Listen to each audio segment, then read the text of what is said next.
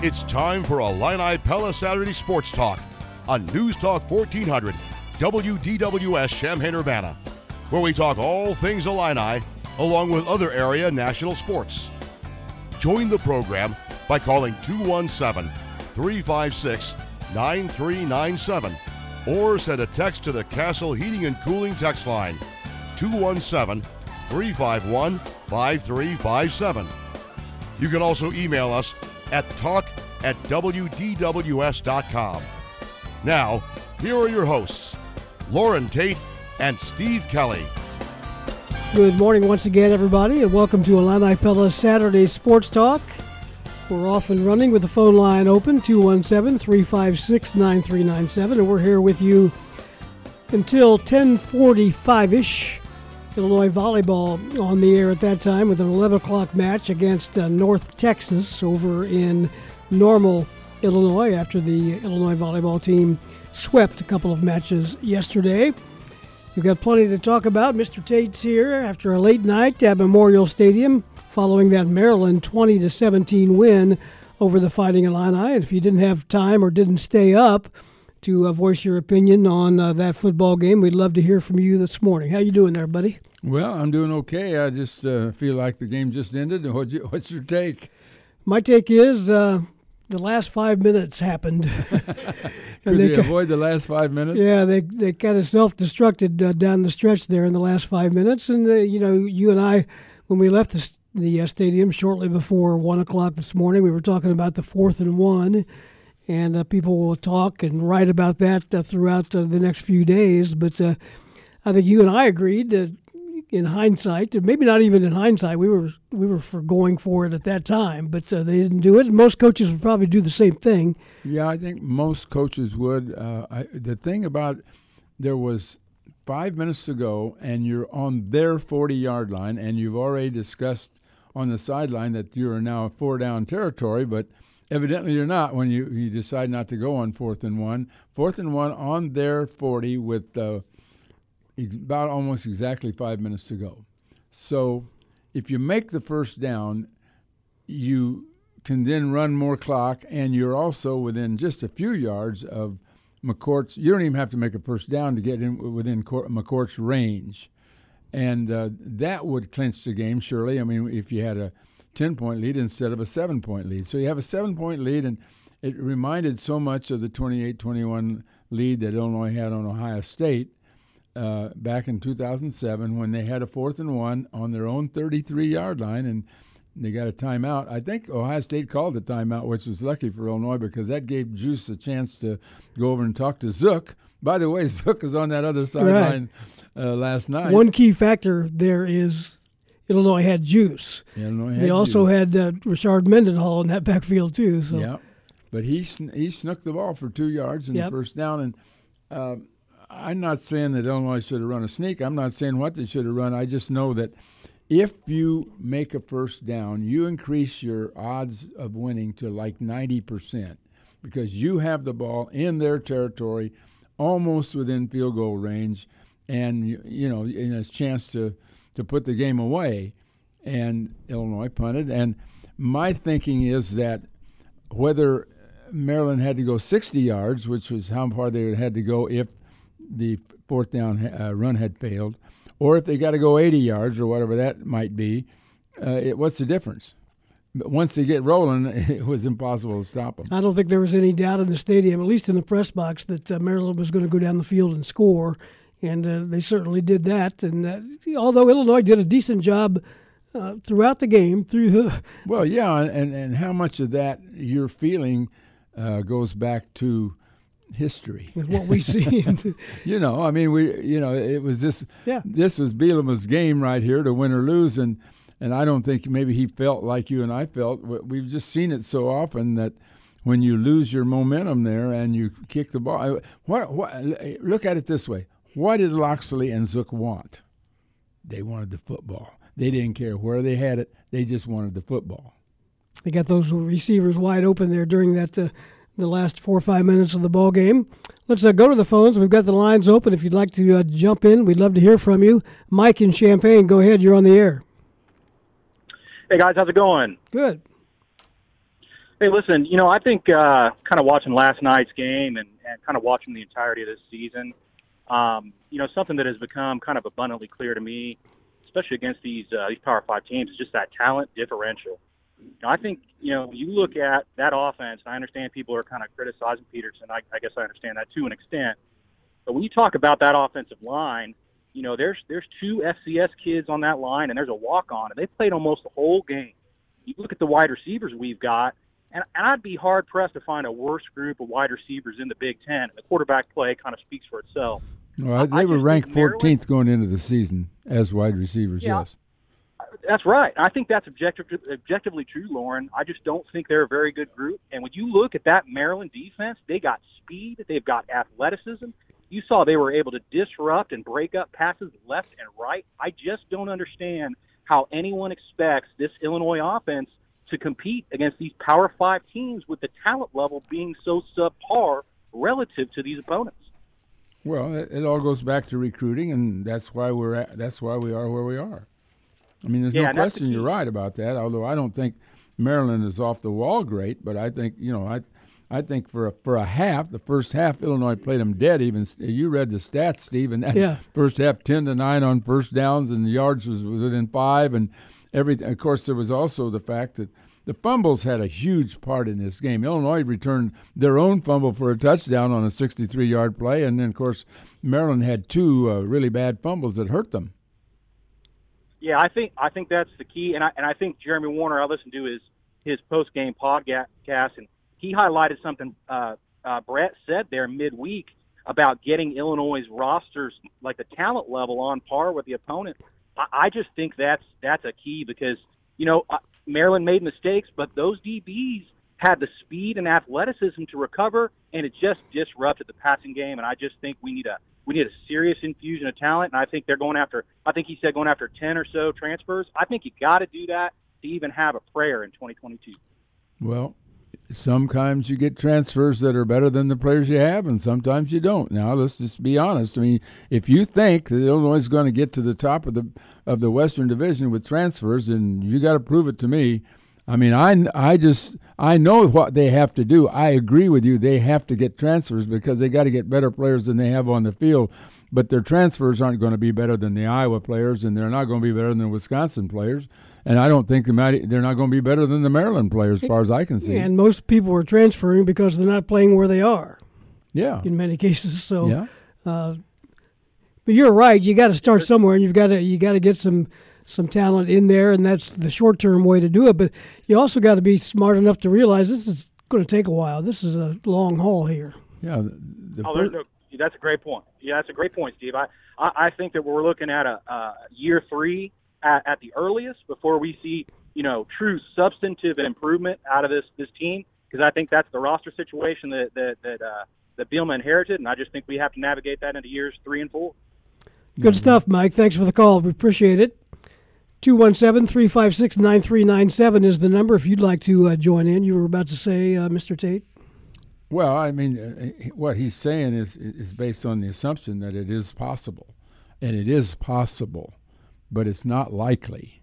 I mean, he's against that. That's what he's up against. He's up against a very difficult position here because Illinois has been down so long. We are Kansas, and we got to acknowledge it. We got to understand that. On the bright side, you may have found a future solid running back in Josh McCray. Yeah, that was he's the kind of guy that Bielema always had at Wisconsin. Those yes, he is. Bruisers. That 38-yard run he made was really good. He broke 3 tackles. They weren't solid tackles. They had their arm tackle. He just ran through 3 of them. Unfortunately, he got a little dinged up, and we don't know what the seriousness is of that late in the ball game. It sounded like it was his hand. Yeah, when he came off the field, he was holding his hand or lower arm, but it didn't look like he was in tremendous pain. And you think that was a main consideration when they didn't go for the 4th and 1? I don't know if it was or not, but I would have felt better if he was in there. Yeah, Love was in the game at the time. And they sent Love straight up the middle several times, which I kind of questioned. Well, they were stuffing that play. Yeah, I mean, he's not a power guy.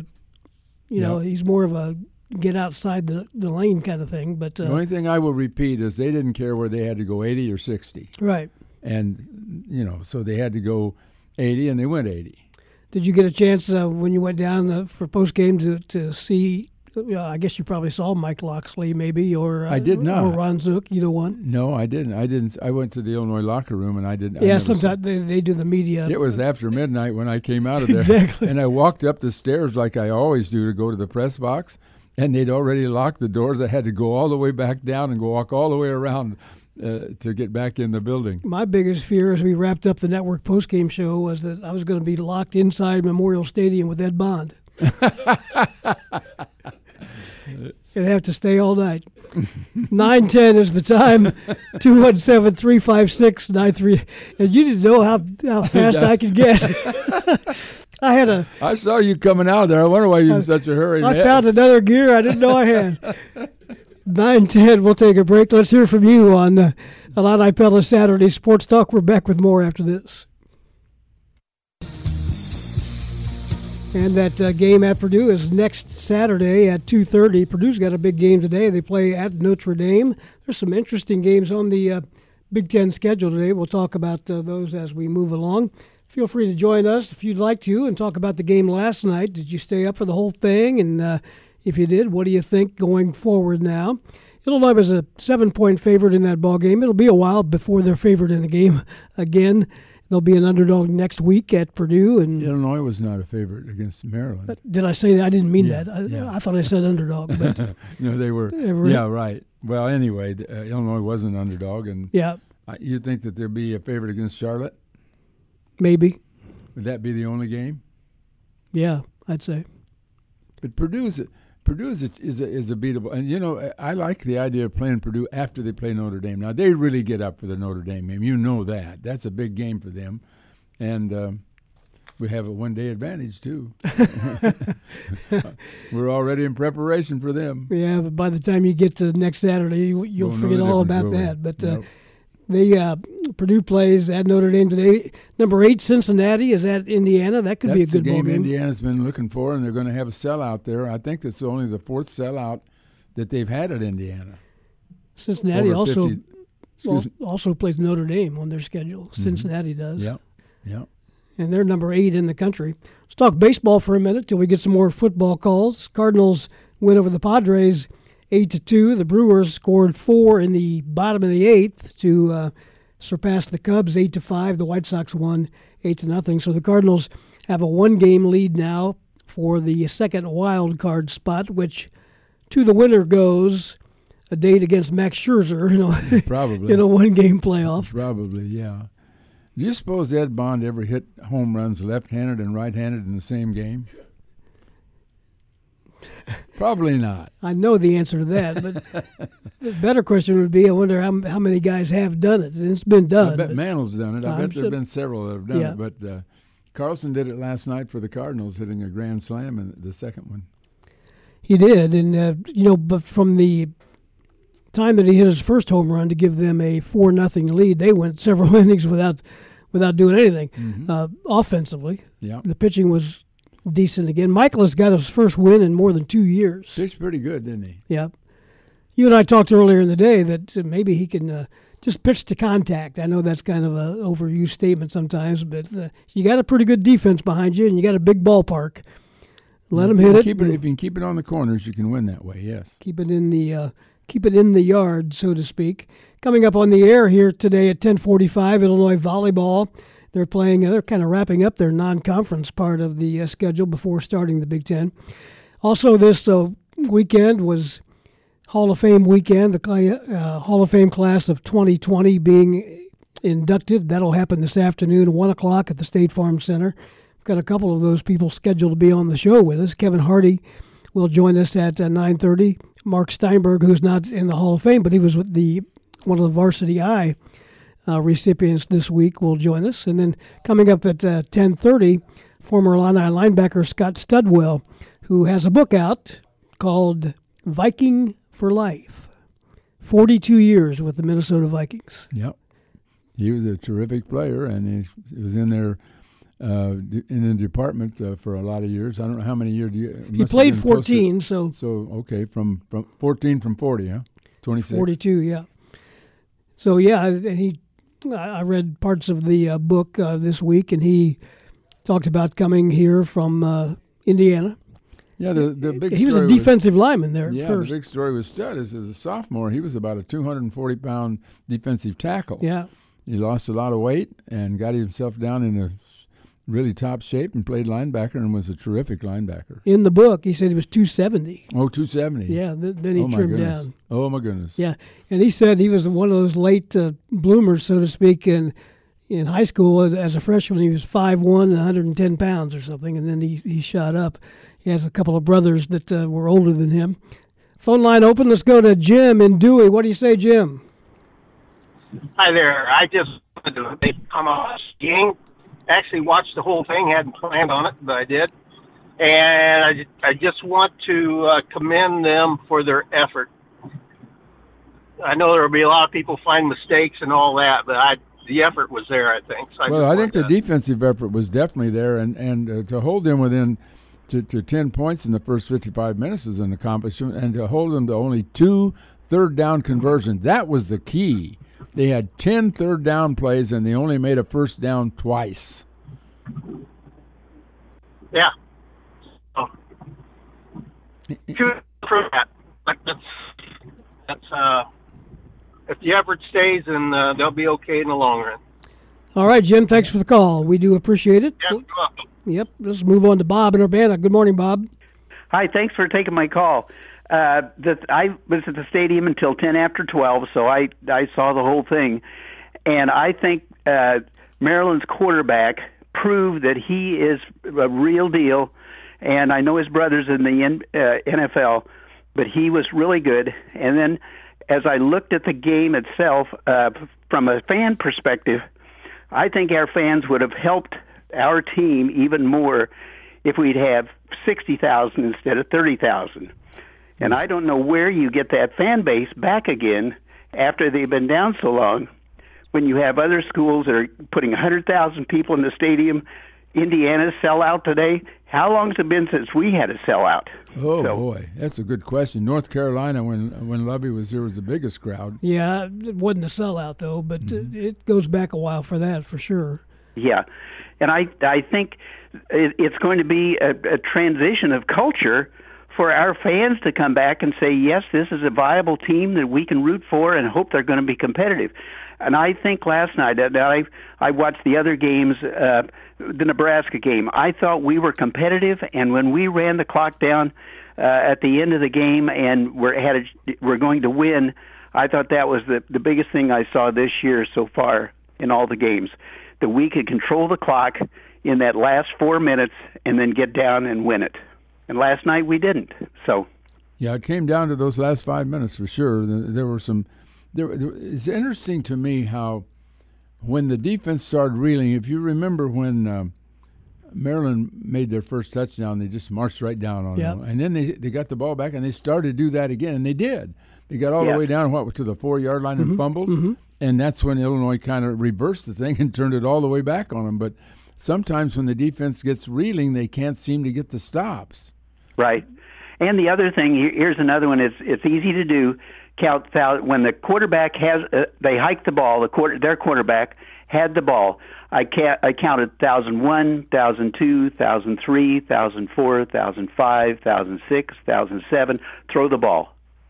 How long would it take for his receivers to scramble through the first read, second read, third read, and be open, and he looks down the field and say, I can zip it to this guy. He doesn't have anybody within 10 yards from him.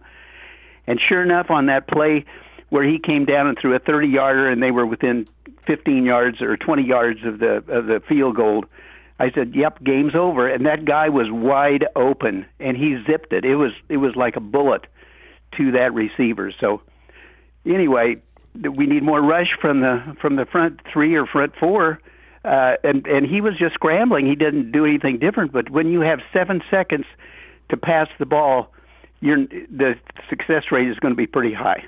So, okay, Bob, thanks. We appreciate that. Thanks, you're welcome. Yep, it all goes back to line play, Loren. Illinois defensive line's not getting the rush on the quarterbacks, and the offensive line, I think, they were a little dinged up because Kramer didn't play last night, but I think it's got to play better as a unit for sure. Well, the running game is not where it was last year.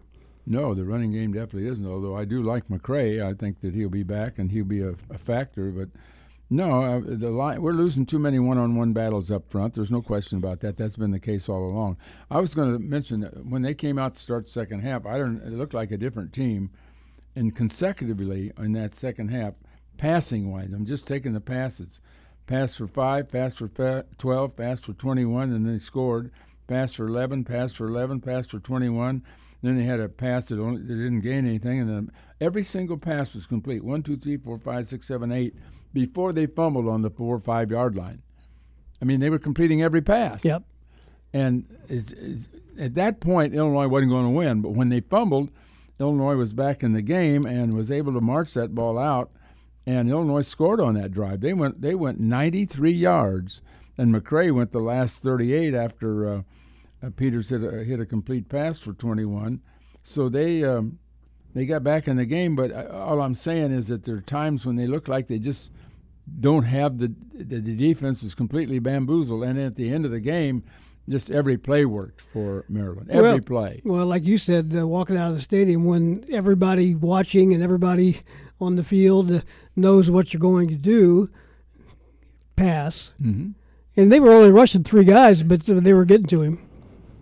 Well, Illinois did some things defensively with their pass rush last night. They rushed on the pass that Maryland threw for a touchdown that was called back. Mm-hmm. Illinois rushed 8 people. But on the play that on several of those plays, they only rushed 3 and dropped 8. But it seemed to be working during the middle portions of the game. It just seemed like once Maryland got rolling, we couldn't stop them. But I don't know. Overall, they did a pretty good job holding them to 24 points or 20 points rather in the game. We got to score more than 20 to win, don't we? Yes, and if you just said going in, you hold Maryland to 20. I'd say we had a chance. You'd like your chances. They were averaging 46 points a ball game. That was skewed a little bit by that 62-0 win over Howard. But you need to be able to score 20 points if you're going to be in football games, and Illinois is having a hard time doing that. This game wasn't anything like we thought it would be. Really. No. It was just a different kind of ball game. It's a defensive battle until that second half started. Then there were a lot of back and forth plays, mistakes on both sides. The interception, it's too bad. There was a tight end wide open on the left sideline when Peters threw after Seth Coleman stole the ball, which was a terrific play. Just made the tackle, grabbed the football, and went down with the football. Right. And and the officials didn't see it. And he had the runner on top of him. Yeah. So there was no way his knee was down. Yeah. Yeah, it was a great play, but on the very next play, Peters threw an interception. And Luke Ford was wide open. Yeah, right over his head. Yep. And Luke Ford has gone 3 games, correct me if I'm wrong, without a pass reception. 3 games are tied in. And what did Barker have last night? Did he have one? Let me look. I've got him right here. I think he had one, maybe. Or maybe that was called. No, he did not. Okay, so we don't complete a pass to our tight end all night. And this is something we're talking about. Well, when you only have 10 receptions. I know, but this is something we talked about, Steve, at the beginning of the season. This is the year we've got 2 really good tight ends. Our tight ends are going to be a huge factor. Well, Barker's had some good plays, but only 1 reception all year in 4 games for Ford, who I think is a good receiver, but we just either we can't get him open or can't throw it to him for some reason. That came all the way back in the Nebraska game. Yeah. Yeah, oh yeah. He had one there. The touchdown reception. Yeah. 926-217-356-9397 is the phone number. The football season for the Illini is a third gone already. 4 games into the books at 1-3. Purdue is up next. I'd like to hear your opinion. And you don't have to say how long till basketball season. We've still got some football to talk about. Do you think Purdue likes to throw the ball? Do I like to play golf? Yes, they like to. So what we're going to do? We're going to get into another one of those games, huh? Well, their passes against our passing? I hope not.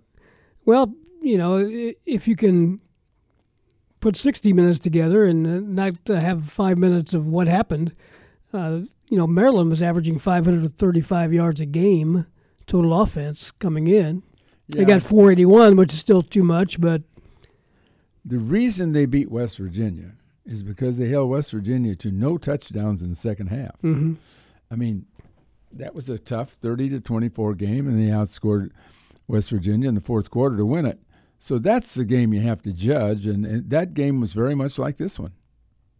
I mean, I think that West Virginia and Maryland and Illinois are probably very comparable. It is 9:27. We'll take a break here at the bottom of the first half hour of Illini Pella Saturday Sports Talk.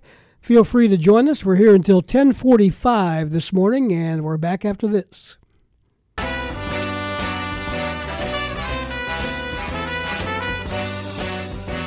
Moving up on 9:31, Illini Pella Saturday Sports Talk here on DWS with Loren Tate. I'm Steve Kelly. And we're chugging along until 10:45 this morning, talking Illinois football, talking some Major League Baseball. We'll get to some high school scores coming up as we move our way through the show. And the phone line is open, 217-356-9397. Kevin Hardy, Hall of Famer, is up early this morning. It's been an interesting week for Mr. Hardy. Good morning, Kevin. How are you doing this morning? I'm good. I'm doing great. How you doing? Good. Did you enjoy the ball game last night? That turned out to be a pretty good football game, didn't it? It actually did. And unfortunately, with all the obligations that I had running around, I didn't really get a chance to really watch as much as I wanted to. But from what I did see, the Illini were very competitive and ended up being, a closer ball game than a lot of people anticipated. And it was good to see them, compete the way that they did. You were an honorary captain. You spoke to the team on Thursday. Reiterate a little bit what you told them. I thought that when you talked to me on the pregame show last night, I was interested in your message, and I think it was very well put. But what was your theme of that? Yeah, well, their season hadn't started off the way that they had liked it, the way that they anticipated it. And so they was dealing with a little bit of adversity, sitting at 1-2. I know they felt like they should have been at the minimum 2-1, possibly 3-0. But so they were dealing with adversity, and so I just kind of shared with them a story of when I was here and we started the season off not the way that we wanted to, and we were able to pull together as a group and get things turned around. I know that they was hoping to get that done yesterday. But even as it stands, I mean, they're 1-1 in the conference with another chance to play a conference opponent next week and hopefully go 2-1. Well, Kevin, what was the emotions in this game seemed to flow back and forth, and it turned out to be a really good defensive game for a half, and then it kind of got wild in the second half. How do you account for that? Well, probably like both teams. First game under the lights in terms of being a late start.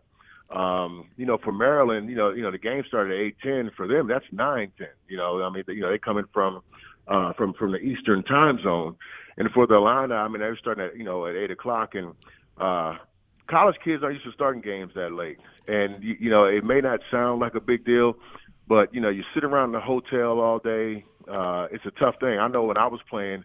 We had games like that in the NFL when you play like a Monday night football or a Thursday night or a Sunday night. And it's kind of tough. If it's your first time doing it, when you sit around, your body gets tired, you get lethargic, and you got to go out there at night and try to fire yourself up. Now, I'm not saying that that's, the excuse, but I can see that as being a reason for some sloppy play because, you're just not used to that schedule.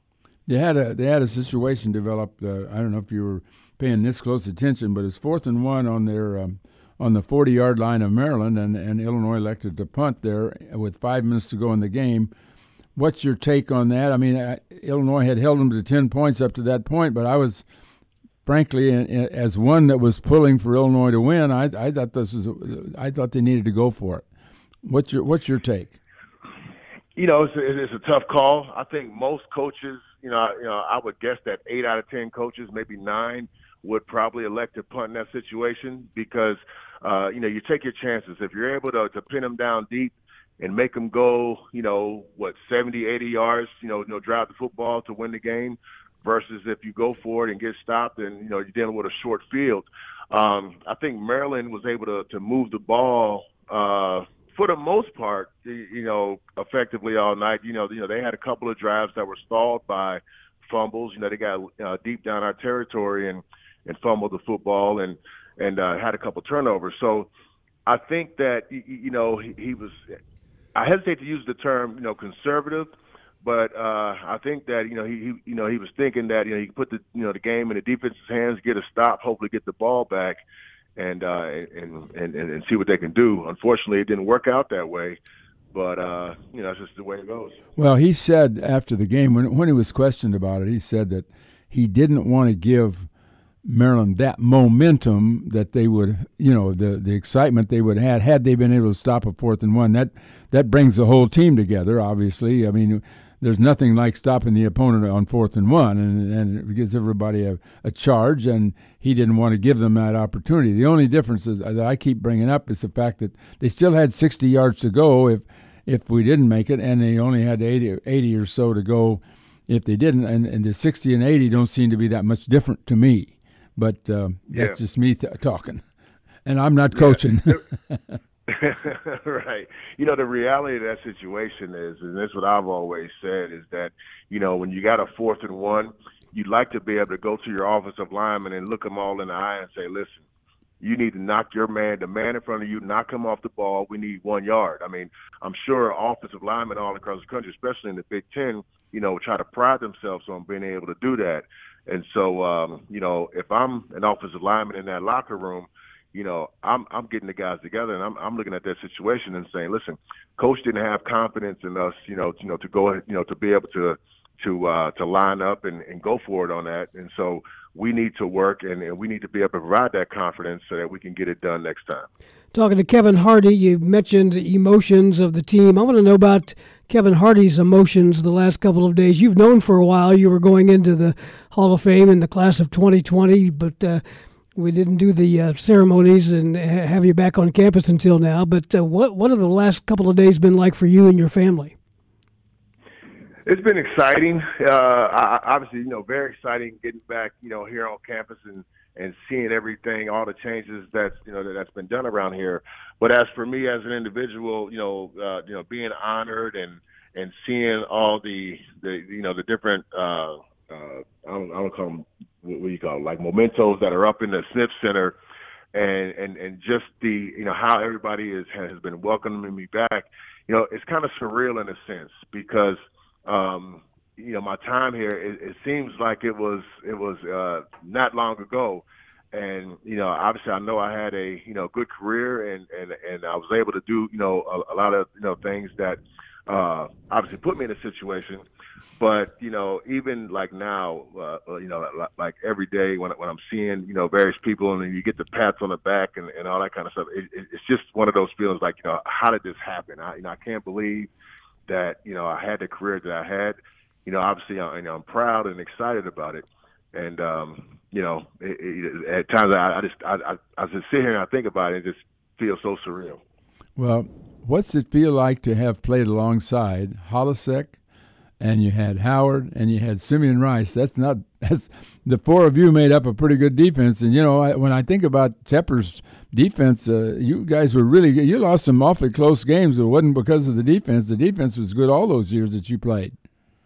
Right. You're right. And, to be honest, I look at that and I look at those guys and I still look at myself as kind of the odd man out. And if I look at that group and I say, man, one of those guys, who doesn't belong? And the reason why is because I really feel like,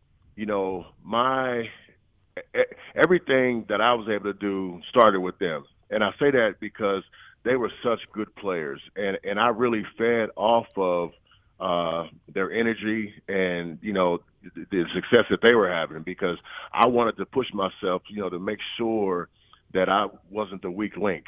And, if I go back to, like my freshman year, Simeon's the Big Ten freshman of the year. I make the all freshman team, and you got Holisek and Dana getting all Big Ten honors. The following year, all three of those guys were first team, and I think I was second team or maybe honorable mention. And so, I was driven by their success. I'm seeing these guys work, and I'm saying, listen, I need to make sure that that I'm pulling my load, and that's a true story. I mean, I always watch those guys, and like I said, I was driven by their success, and as a result, I was able to achieve the things that I was able to based off of them. What did you think when Dana guaranteed the win at Ohio State? That gets you fired up? It really did, and it's one of those moments that coaches, and I get it. Obviously, reminiscing and looking back on it, coaches don't like players to do that, but players, there's just that sense of confidence that you can get that done. So when he did that, I mean, we were all behind him, and we knew that we needed to go out and try to get that done and back him up. That week, I will tell you, was probably one of the more intensive practice weeks that we had ever had, and it was for that reason. And I will tell you, as also that locker room after the game was probably the most euphoric feeling that I've ever had playing football. Talking to Kevin Hardy, another couple of minutes. Kevin, living in Jacksonville now, having played in the NFL with the Jaguars, the Cowboys, and the Cincinnati Bengals, and you've got couple of boys of your own playing football. They had a game last night. Did you get a full report on that? Yeah, I did, and I'm waiting for the video to be loaded on Huddle. Unfortunately, we weren't able to get the victory, and I spoke to my son, and he was telling me that this is the one in high school. He was telling me that they weren't able to make some adjustments, and that they really just were handled most of the game. So I'm looking forward to being able to check that game out on Huddle today. My other son is a freshman at UConn, and they have Army today. He hasn't played any this year, and I don't really anticipate him playing today because of the style of offense that Army runs. Because he's more of a edge guy, a pass rush guy, and they're going to be loading up the front trying to stop that wing T offense. So I'll still try to tune in. But I don't anticipate him playing today. Are you helping coach your son that's in high school?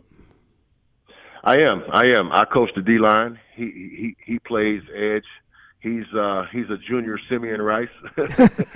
So I've seen some of that up close in person. But yeah, he's a sophomore, and I coach the D-line down there.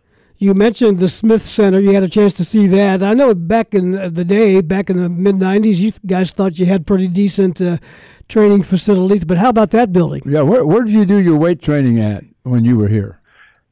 It was underneath. I mean, we called it the dungeon. So it was underneath the coaches' offices in that, I don't know how to describe it, but it's in the stadium, underground there. Probably like an eighth of the size of the weight room is now. Yeah. I mean, that thing was but it's just like you said, when I came here, I thought it was the greatest, thing I've ever seen. I mean, coming from high school, and obviously this is back in 1991, but it was enough, like for us at the time. I mean, to get things done. I mean, obviously it wasn't, nearly as fancy as this stuff is now. And when I was talking to the team the other day, and I was able to, to have some one-on-one conversation with some of the guys, I just told them that, man, this is special. This is a great opportunity for them because, they have, pretty much everything they need, to succeed. Now it's just time to put the work in. But, it was really neat to see. I mean, to see how things have come along, to see that building, proud to be an alumni. Well, Kevin, it was good to see you back in town, and we wish you the best of luck on going here and your ceremony this afternoon, and had a chance to see some of your family, and you're quite a spokesman for the U of I and now a Hall of Famer, and it's good to know you. I really appreciate it. That sounds good. Thank you. You bet. Great to see you, Kevin. Okay, we'll see you guys. Kevin Hardy with us. And that ceremony this afternoon at 1 o'clock at the State Farm Center. It is free and open to the public if you'd like to stop by there. It is 9:45, Illini Pella Saturday Sports Talk. Phone line is back open, 217-356-9397. And we're back with more after this.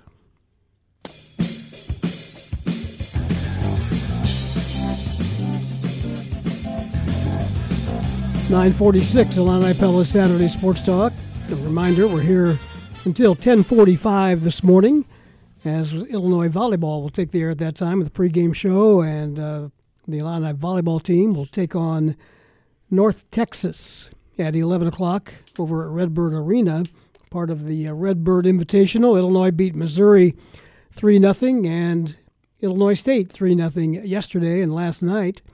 And they'll wrap it up against North Texas today at 11, so we're off a little bit early. Phone line is open, 217-356-9397. Baseball scores from last night. The Cardinals over the Padres 8-2. Brewers beat the Cubs 8-5. And the White Sox over Texas. White Sox just kind of playing it out, getting lined up. They're just trying to get their pitching lined up. They've got 84 wins. And the wild card race still very active with the Cardinals holding a one-game lead. Wouldn't hurt to go ahead and just sweep the Padres. Would it? But you got the Reds right there a game back. The Padres have been losing a lot of baseball games. They were way ahead a month ago. They were, and a month ago the Cardinals were, 8 games out of it. Yep. I was just hoping to get back within 4 by September. Now here we are ahead.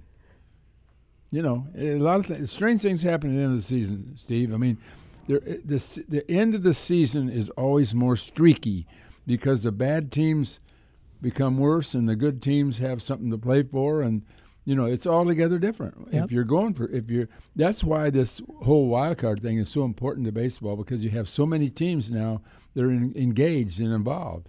Even the teams that are out of it have to play hard when they're playing a team that's in contention. You can't concede. Right. Let's go back to the phones. What do you say, Marty, down in Pinehurst? Morning, Steve. Morning, Lauren. Hey, I'm glad you guys stayed up to watch the game last night. I had to get up early this morning, so I just caught the first half.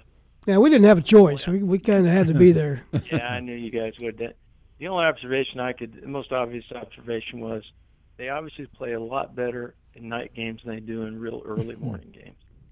That's the only thing I could say for sure. Well, that's true as far as Virginia and Maryland are concerned. Yeah. The turnovers have such huge impacts on these games. The mistakes, the big turnovers, because this game seemed to be going one way, and then it turned because of turnovers. And Illinois had a turnover that turned out to be a touchdown.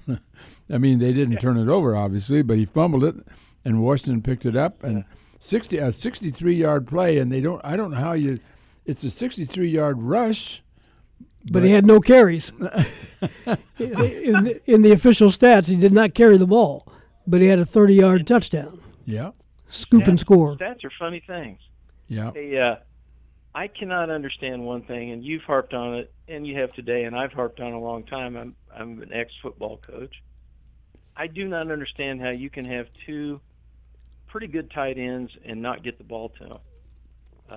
Because the one thing I always knew as a football coach was if I had a big physical tight end, I knew no matter what, I would be able to get him the ball, because even if he was covered, he could use his body to get the ball. I don't understand it. It's kind of confusing me. Well, we've been confused for 10 or 15 years on this, so, we just keep saying that it's going to happen and it never happens, and I'm going to shut up one of these years and just say and not even mention it. If you want to run a possession offense, run the ball and convert third downs and time of possession, then you have to throw to the tight ends. Well, we're seeing our opponents do it frequently, although I didn't see it yesterday. Yeah, well, I hope something clicks, because I've watched Ford and he's got good hands. We know but Ford has good hands. I don't understand it. I mean, we used to run a play. If we ran it once, we ran it 15 times a game, where one tight end would drag across the middle, the other one would chip block for a count of 1,002, and then he would drag underneath him. The second guy was always open, because the linebackers get their drops and they get taken off by that first tight end dragging through. I don't understand why something simple like that can't get you 5-6 yards at a pop, and then let the guy run after the catch. I mean, Dick and Mackey made a career out of doing it. I'll get off, and I know you're busy. And on the baseball front, Steve, in June, I didn't think there's any chance in hell we'd even be in a race for anything. So, well, you couldn't sell this pitching rotation. I mean, I don't know what it's going to be like next year, but they're just getting by with Happ and Lester and, of course, Wainwright. And last night, Mikolas pitched well, and they're getting good relief now. And, there was a time Reyes couldn't win a game there for a while. He was terrible. Now he's back online again. Lester has changed a little bit the way he's pitched, and he's getting a little craftier. He made some interesting comments the other day about paying attention to what Wainwright was doing. Right. He's just doing it from the other side. Yeah. And next year you're going to have Hudson back. He may come in late this year, but you're going to have Hudson. They're going to try to give Hicks a shot at the rotation. They're going to have, and Flaherty's back. They're going to have choices if they stay healthy, of course, if they stay healthy. That's a big thing. Hey, Marty, thanks. All right. Take care, guys. Good to talk to you. Let's go to Chuck calling from Camargo. Hey, Chuck. Hey, guys. I want to talk football. I don't want to talk that stinking Cardinal baseball, okay? Okay. Those Cardinals, they got 8 games left with the Cubs, I believe, and we're going to spoil it for you guys. Okay. I think. I thought you didn't want to talk baseball. Well, you got me going here, Lauren. I want to talk about Isaiah Williams. Okay. You want to get the ball to your playmaker, right? Yep. How many times did he touch the ball yesterday? Well, I'll look it up for you. Let's see. I want to say 1. Isaiah Williams caught 7. No, he caught 2 passes. He was targeted 7 times. Yeah. He caught 2. That's unacceptable. Yeah. Well, they only completed 10 passes in the whole game. Can we still make a bowl game? Well, sure, but be realistic. Yeah, What's sure. that? You need to find 5 more wins on the schedule. Okay. I see none. Oh, you answered your own question then.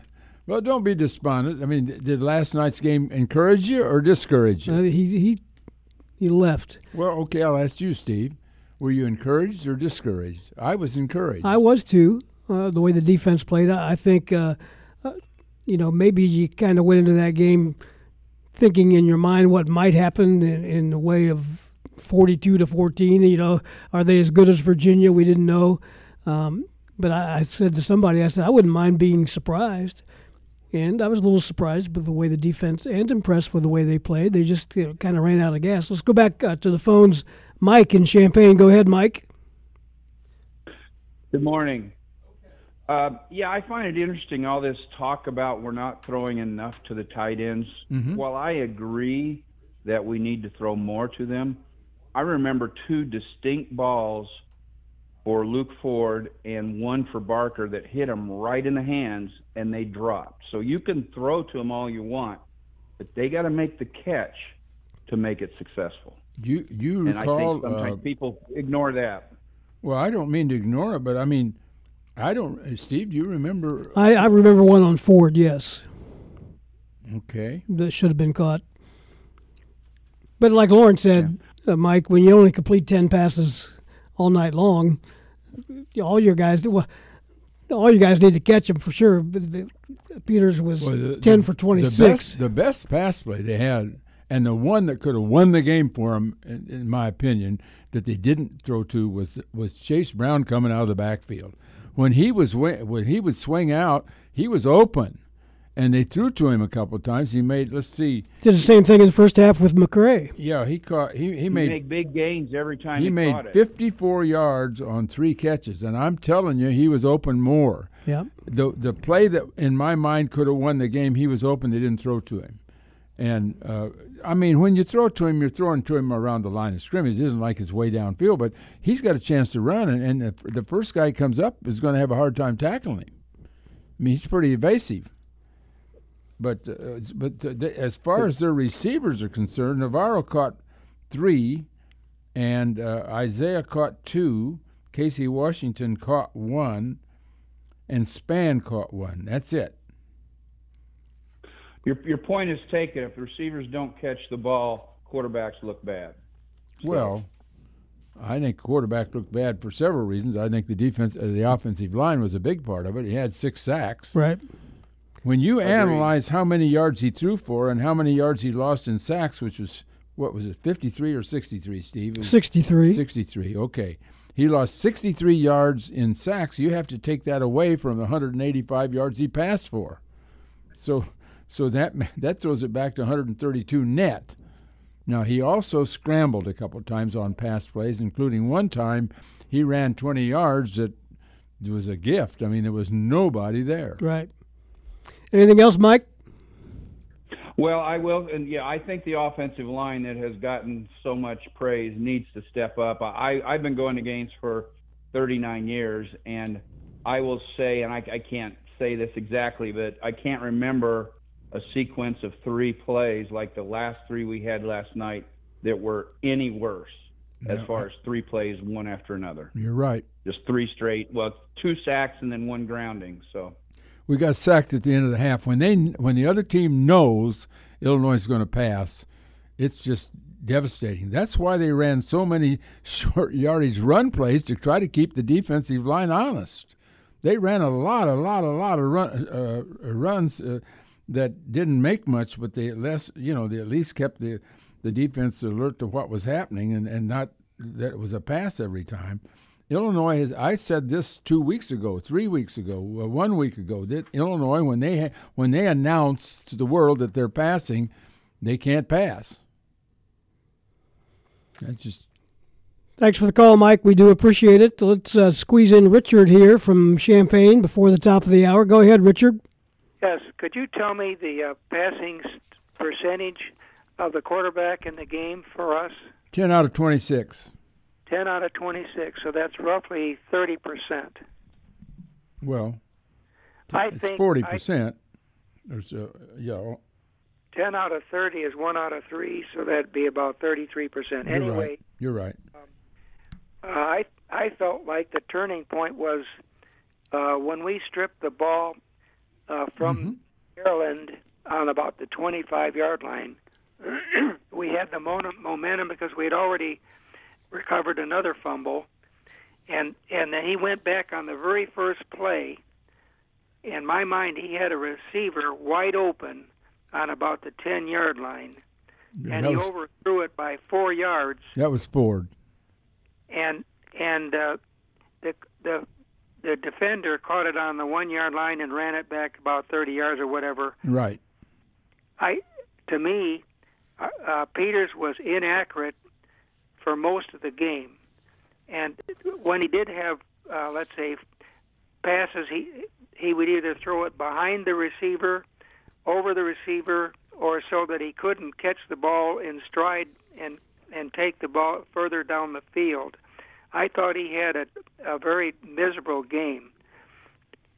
I don't think there's much difference between he and Sitkowski. Steve, what do you think on that? I agree.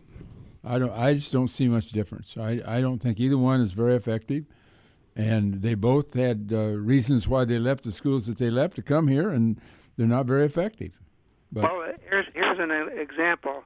He threw I think it was the first quarter, he threw a sideline pass, short pass to Isaiah, and he threw it so high and behind him that Isaiah had to jump up and twist, and then he got nailed by the defender and had to come out of the game. Yeah, although he did come back in the next play. Right. Hey, Richard, thanks for the call. We're hitting the top of the hour. We appreciate you taking time to call.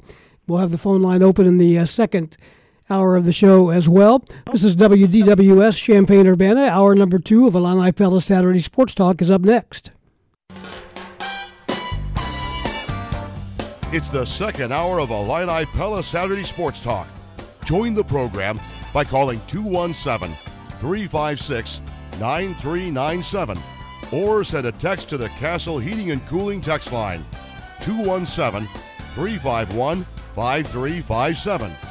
Here again are your hosts, Loren Tate and Steve Kelly. Welcome back to the program, everybody. We're going almost to our regular time. Hour number 1 is in the books. We normally go till 11 o'clock in hour number 2, but we're going to stop just a little bit short at 10:45 for Illinois volleyball. The Illini playing the Redbird Invitational over in Bloomington Normal against North Texas. And Illinois yesterday in that event beat Missouri 3-0 and Illinois State 3-0 in volleyball. And they'll play again today. So we've got a little bit less time to talk, but we've got plenty to talk about. And we're happy to welcome back to our program former Illini Mark Steinberg, an agent who has a lot of sports clients, sports personalities and athletes as clients, a U of I grad, and was a member of the Flying Illini. And he's in town as one of the honorees on the Varsity I Achievement Award. Good morning, Mark. How are you? Hey, how you guys doing today? We're doing good. Good to have you back in town. Give us a little bit of a take on what this award means to you, and when was the last time you were back? Well, the award means a lot to me. I didn't realize it until I received it on Thursday night, and now going to speak at the Hall of Fame ceremony in a couple hours. And like the rest of my life, I probably like to downplay things a little bit too much. But you know, when I received it and saw the people around, it has been a very special weekend. I get back here quite a bit. I have two kids here on campus. My daughter's a junior. My son is a sophomore. And hard to believe that two kids from New York would be coming to Champaign, but we figured that out. So it's always good to be back here, Steve and Loren. Well, the fact that you've got 2 degrees from the U of I I'm guessing that had some influence on your kids' decision to come here. You might have done some recruiting, perhaps, huh? I didn't do that much recruit. Actually, I think my wife, who had no connection here to Champaign, I think she actually recruited them a little bit harder than I did. But when they came to campus and they just saw the connection I have to the orange and blue, they fell in love, and they actually introduced me on Thursday night for the ceremony, and in their words, they said they couldn't be happier at where they landed. So it's been pretty cool. Well, Mark, we'll get around to football in a moment, but I told you yesterday I was going to ask you about that basketball scrimmage. You're one of the special people that was allowed to watch the scrimmage yesterday, or the practice yesterday at 3:30. What did you see on that basketball court that you can tell us? You know, Loren, we're deep. We are definitely a deep team. Mm-hmm. As you know, you've been I don't know. I've known you for 35 years now, so that dates both of us. But this is the deepest team I've seen us have. You know, back in '89 when I kind of walked on, but basically watched. I always said our second team was top 25 in the country. You bet, with Liberty and Smith and Small. That's not bad subs. No, that's a pretty good second five. I'm not saying this. I'm not saying the first and the second are both top 25 this year, but I'm just telling you we are deep. We got bodies all over the place. We have wings. We have some bigs. It looks. We were only there. I had some other places to be, so we were only there for about 45 minutes. And I got to be honest, I didn't get to see that much because when you got Jenna in the room, all-time leading scorer, and you got Kevin Hardy in the room, and got to catch up with all them. I couldn't watch too much, but my kids certainly watched, and they're like, "Man, this team is long and deep." Well, they keep telling us that we're going to like Payne and Plummer, the two guys that, personally, I've never seen either one of them here, and I understand that they're going to play an awful lot of basketball for Illinois this year. Plummer's a transfer from Utah, Payne from Florida. What did you see anything of them? A little bit, yeah. In addition to others, they look good. Payne is, athletic. Really athletic, and again, just adds to a bit of length that we always you always need, especially when you go and bang in the Big Ten for whatever, 18, 20 games now, whatever it is. It's always good to have deep bench, length, fouls to give. But yeah, he looked amazing. Plummer looked good. They all did. Honestly, they all did. Look, they were doing a lot of drills when we were there, so even I looked good in drills back in 1989. So, but I just like the energy that I saw, the attitude. Coach Underwood is, first of all, congrats to him on the extension, so well deserved. But he brings this energy to this team, and it was so loud in Ubben yesterday because of the kids on the floor just going crazy and screaming. It's going to be fun. We're going to have a good year. Talking to Mark Steinberg, I got a question that doesn't pertain to basketball or football, but it pertains to golf. You've got a lot of golf clients. Who are you going to root for in the Ryder Cup?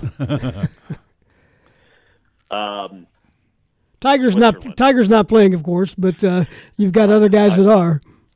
I will root for Switzerland. So that's kind of where I land. Been fortunate representing athletes, on both sides of the pond. I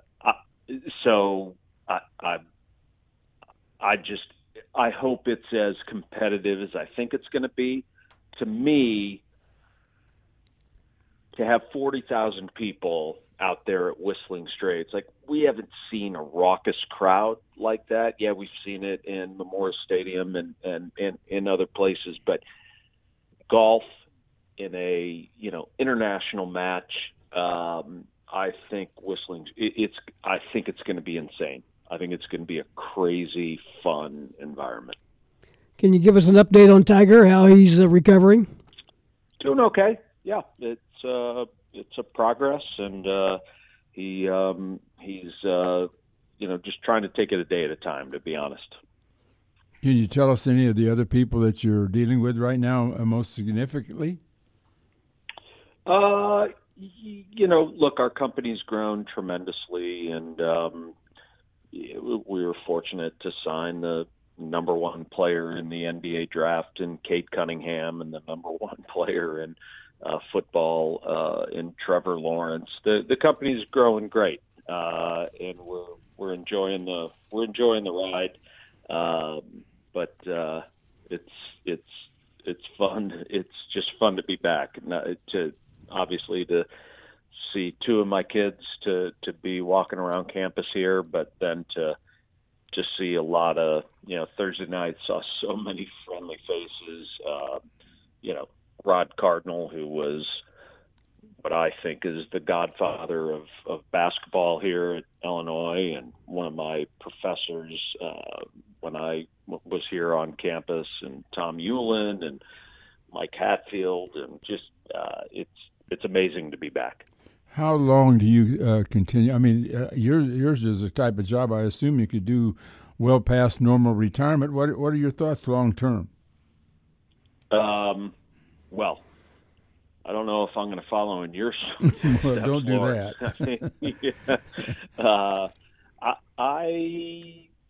I don't know. I enjoy what I do.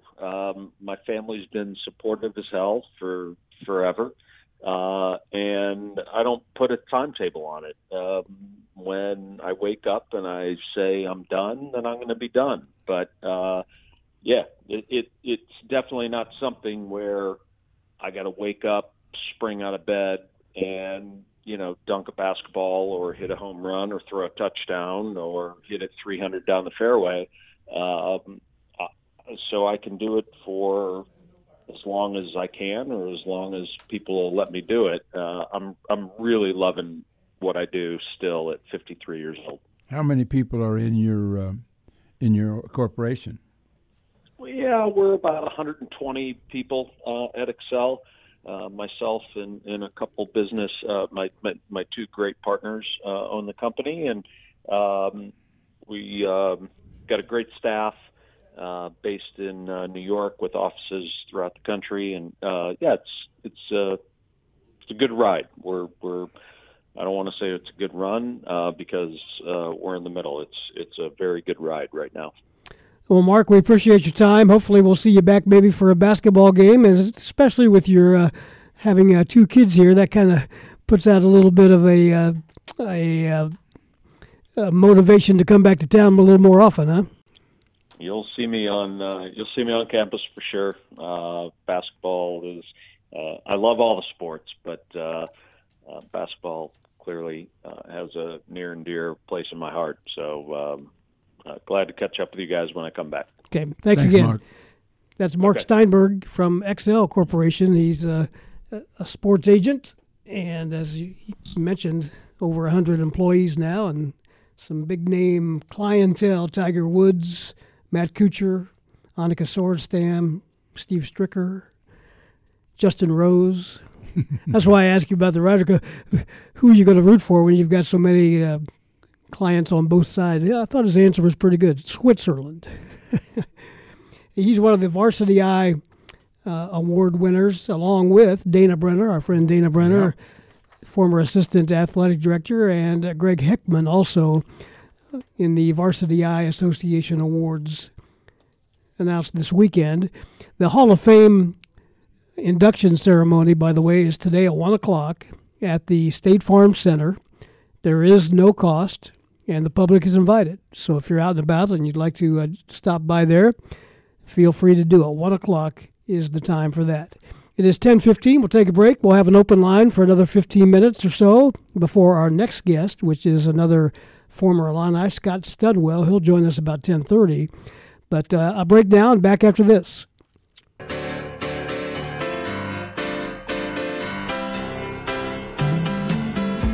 Welcome back to the show, 10:18. Illini Pella Saturday Sports Talk. Phone line is open. Let's go to an Illini fan living in the state of Nebraska. Josh, you're on the air with us. Good morning.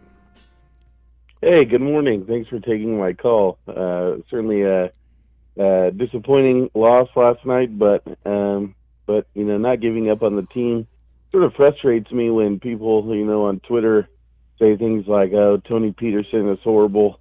The staff has had 4 games, and they're coaching through a pandemic. Do I think they should have gone for it on 4th and 1? Absolutely. I mean, I think you play to win the game, especially when you're a 1-2 football team. To try to get to 2-0 in the Big Ten West, really important. But you know, they made a decision. It didn't work out that way. But you know, when you think about Chase Brown being out, and you know, Epstein being out, all these, you know, the running back stable that's usually a strength, it was a little bit depleted in that 4th quarter. So I see where they were coming from, but again, I think at that point you play to win the game. Also, big Cardinals fan here as well, so hopefully they keep on their winning ways. And Adam Wainwright is a treasure. Hopefully he plays for 2 more years. But thanks for taking my call, and I look forward to seeing you all on the 9th of October. I'll be in Champaign for the first time ever, so I'm pretty excited about that. Would you bring the Nebraska team with you? We might have a chance to beat them. Although I don't know, they got a tough one today, don't they? They do, and you know, the interesting thing about Nebraska is it's kind of our only show. But I am not a Nebraska fan, so most of the people around here don't invite me to do much on Saturdays because I'm not a Nebraska fan. So it's just kind of interesting, but I'm all about the Illini. So did you grow up in the state of Illinois, or how did you become an Illinois fan? I have been I've been a Nebraska resident my entire life. Wow. My dad was from Texas. He just kind of raised us to not like Nebraska. Illinois. Okay. Illinois is, you know, I dated a girl who went to Illinois, and so when I was dating her, I just kind of picked up fandom for the Illini, and we're still friends, remain in contact, but I'm kind of a head first, you know, both feet in type of person, and so when I started following the Illini, it was kind of all in. But I will say that I'm a Creighton basketball fan because they're the Big East private school here in Nebraska, and so I'm a Creighton basketball fan. But watch every Illini basketball game as well. So there's room in my heart for both. So just kind of how it is for me. But I'm all about Illini football right now. So. Speaking about crazy fans, did you hear about another fan? I don't say another, a fan in Nebraska has bought up all the tickets to make sure there's another sellout. Have you seen that? I did not see that. Yeah, this is the second time he's done that. Was that you, Josh, that did that? Well, I'm a high school teacher, so I don't think they're interested in my money. But it is interesting. The sellout streak here is kind of split 50-50. Most people think that it's 100% has to be protected at all costs. Yeah. And usually, First National Bank is the one that buys up all the leftover Nebraska football tickets. But they started this program to give tickets to like underprivileged kids, and so kind of like what Illinois has a similar program, but Nebraska's is on a far bigger scale. You have 30,000 more tickets to get rid of, so it's just kind of interesting. But I don't know. I could see where the sellout streak ends pretty quickly, but it won't happen this year because all the Big Ten games will be sold out for sure. So just kind of interesting. But I look forward to continued success for the Illini, and hopefully the staff has. I like Brett Bielema. I'm buying what he's selling, so it's just kind of interesting that a lot of people are already down on the staff 4 games in. So I don't know. Hey, Josh, thanks for the call. We appreciate it. Well, I think Steve and I both. Thank you. Yep. I think Steve and I both agree. I think Bielema's the right guy. I do too. I just don't. There aren't many people who could do this job, and he's got all the right approaches to everything. It's it's just. His talent level is so far behind most other teams in the Big Ten. Remember what a wise old sage has said to you more times than you remember, because you're looking at me like you don't have any idea what I'm going to say. And you're probably right. Maybe I don't have any idea, but with the criticism of the coaches and players and teams, and when it's an obvious rebuilding year, you've got to understand one thing. There are a lot of people that aren't happy unless they're miserable. I love it. That's great. And there was a guy last night. I don't get a chance to listen to the local postgame call-in show much, but on my 5-minute drive home last night, I heard a guy give his phone number to give his tickets away. He gave his phone number on the air, and while he was talking to Scott and Evan and Michael Martin, he said, "Hang on, I got to go. I got a phone call." It's like the guy that went out and put his 4 tickets on the hood of his car, and he came back and there was 8 tickets there.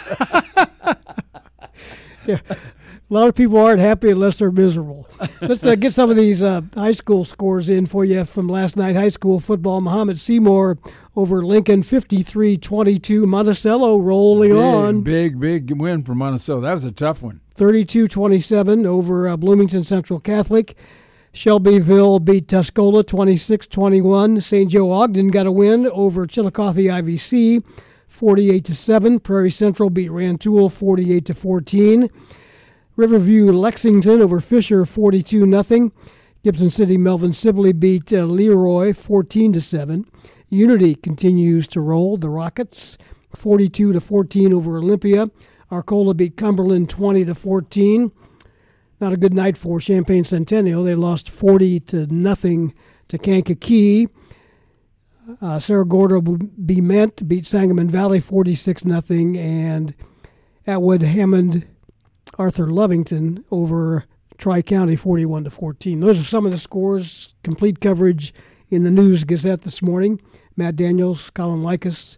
And if you didn't get the result of the game in your paper, you can get it on the wire. You can get it on the internet. Yep. So. And there'll be more coverage in the Sunday News Gazette of that. It was a deadline. There was not going to be an upset as far as whether it got in or out of the paper, especially when the 8:05 start time with a slide slid to 8:10.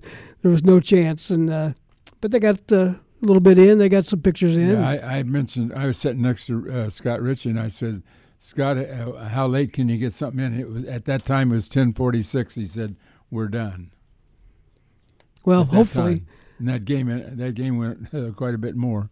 I don't know this for sure. I'm knocking on wood, but I don't think there'll be another night game this season. But no, that's right. There could be. We do have games to be determined. There is a night slot for Big Ten games, but that might be it for Illinois. We'll see.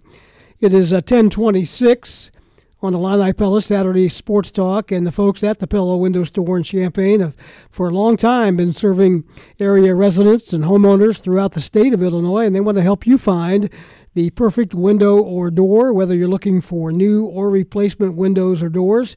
Check out their showroom. That's where you need to go, is go into the showroom at 1001 North Country Fair Drive in Champaign and see the products in person. They're open Monday through Friday, by appointment on Saturday. But you'll discover the beauty of wood windows, the ease of those between-the-glass blinds, and the durability of fiberglass entry doors. Pella is rated #1 by Champaign homeowners as the window brand that can improve the value of your home. So if you've been thinking about it, call the Pella experts because they know all about what type of window or door will work best for each unique home and project. And working with them at Illini Pella is an easy process from start to finish. They'll be there to help you along the way, from the shopping to the installation. The showroom is the place to be at 1001 North Country Fair Drive. You can call them at 356-6474 or check them out online at pellaofchampaign.com. It is 10:27. We'll take a quick break and be back with more Illini Pella Saturday Sports Talk. We're here until 10:45 this morning, and we're back after this. Moving up on 10:30, this is Illini Pella Saturday Sports Talk with Loren Tate. I'm Steve Kelly, and we're with you until 10:45 this morning due to Illinois volleyball. Glad to have you along, and it's Hall of Fame weekend here at the University of Illinois. We've had some former players on, and we've got another one on the line with us now. Played linebacker here back in the day, back in the mid-'70s, and linebacker with the Minnesota Vikings for 14 years. Scott Studwell is with us on the phone. Good morning, Scott. How are you, sir? I'm doing fine, thanks. How are you? Good. You've got a book out, My Life as a Viking. Tell us about that, how that came about. Viking for Life by Triumph Books. Tell us about that a little bit, if you would. Well, it was a gentleman by the name of Jim Bruton, who is a friend of mine and has written a number of books about the Twin Cities sports scene. Approached me maybe a year and a half ago or so and wanted to do a book, and I really didn't have any intention of doing it, but because of my friendship with him, we went ahead and did it. And it was, it was a lot of fun. It was fun to kind of go back and remember all the times as a player and in the front office. And, the one good thing about the book is all the proceeds are going back to charities, to the Vikings Foundation, just because of my relationship with the organization for the last 45 years or so. So it was fun, and it was I don't think I would do another one, but I enjoyed it, and hopefully it'll shed some light on obviously my career and my career in the scouting profession and just how we go about doing things there. Well, you played 14 years with the Vikings, and then, as you mentioned, you stayed with them in various roles after that. 45 years with the same organization. That I don't think that's happening too much around the NFL, is it? Well, probably not. I know there were some Jerry Reichow and Frank Gilliam were with the team for a number of years. And it's, but I was very fortunate to be able to play there, obviously, and then stay there in a different capacity. And they put up with me for 42 years. And finally, when it was time to walk away, It was with a lot of mixed emotions, but it was time to spend more time with my family and see more of my kids and my grandkids and my wife, and so the timing was right. I still loved the game. I still loved the people that worked there, but it was time to move on. Stud, this is Loren. How'd you come out health-wise? I know you played with a lot of durability. How'd you come out? Well, knock on wood, I think I'm doing pretty well. I do have some chronic neck stuff, but which really basically started at Illinois. But other than that, I don't have any artificial joints, and I can't run anymore, but I still go to the gym and work out almost every day when I'm in town. I think I'm still thinking fairly clearly. So, it's I've been lucky that way. Unfortunately, I've seen a lot of coaches and teammates pass away that I played with. Recently Mick Tinglehoff just passed away, and Steve Riley just passed away, and one of my coaches, Floyd Reese, passed away, Matt Blair, some guys that I played with. So it's sad to see that happen, and unfortunately a lot of these guys are getting older, and so it's probably going to be more frequent than not, but knock on wood, I came out of the game pretty healthy. Stud, your career was basically made, if I can guess at this, between your sophomore and junior year when you reduced your size, you reduced your weight, and became a linebacker instead of a defensive tackle. How did that come about? What made you do that? Well, I was recruited as a linebacker and was a linebacker early on. They wanted to try me at tight end. I remember back in '77, they had a freshman team as well as the varsity. It was the first year that freshmen could play on the varsity. So, I did get into a couple games as a special teamer, and then they kind of kicked me down to a defensive end, and then I continued to get bigger. Probably not good weight, but and then was moved inside the defensive tackle, which I played 1 year as a sophomore, and then I tore my knee up. I tore my MCL in the spring game after my sophomore season, and had to sit out a year. And they moved me back to linebacker, so the injury was probably a blessing in disguise. I dropped all the weight, got back in shape, and basically the rest was history. Yeah, and you wound up playing in the NFL at an unusually low weight for a linebacker. What did you weigh most of the time when you played for the Vikings? Oh, I was probably 235 okay. To 240. I thought you were less than that. Towards the end, I was probably 220, 225, just because, number one, I couldn't run anymore, and I was trying to maintain what little speed I had, so, I thought the lighter weight would help, but, it was back in those days, I think that was a fairly average weight for most of the linebackers in the league.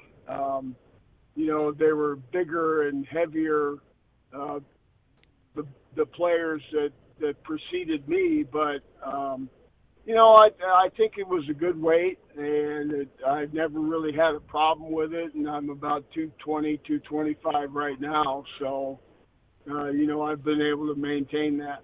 Stud, you know Viking history, and when I think about the Vikings, I always think about the most underrated Illinois player I ever saw. His name was Bill Brown, and he was a fullback and a half, wasn't he? Yeah, he was a great player. Brownie obviously was done playing before I got there, but just quite a character.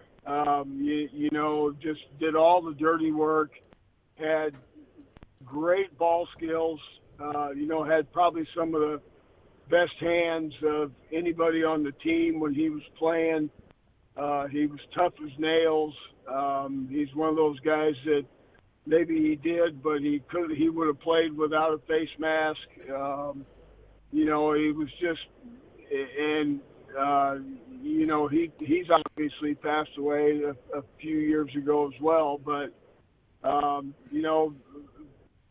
I think a very underrated player, not only for Illinois but for us as well. Did all the dirty work and found a great niche in the league as a player. Here's a loaded question. Who was the best defensive player for the Vikings that you played with? Oh, my. You got the Purple People leaders there. The Purple People leaders were still playing, with the exception of Gary Larson when I first got there. But, they were towards the tail end of their careers. So, that would be I'm not exactly sure. I know some of those guys probably would have been at the top of the list. Obviously, with Alan Page being the MVP in the league. But, probably Joey Browner, who was, an unbelievable player in his day. Here's a guy that was 225 pounds, could run like a deer, could hit and play and stack the box like a linebacker, had phenomenal physical ability. He would probably be close to the top of the list.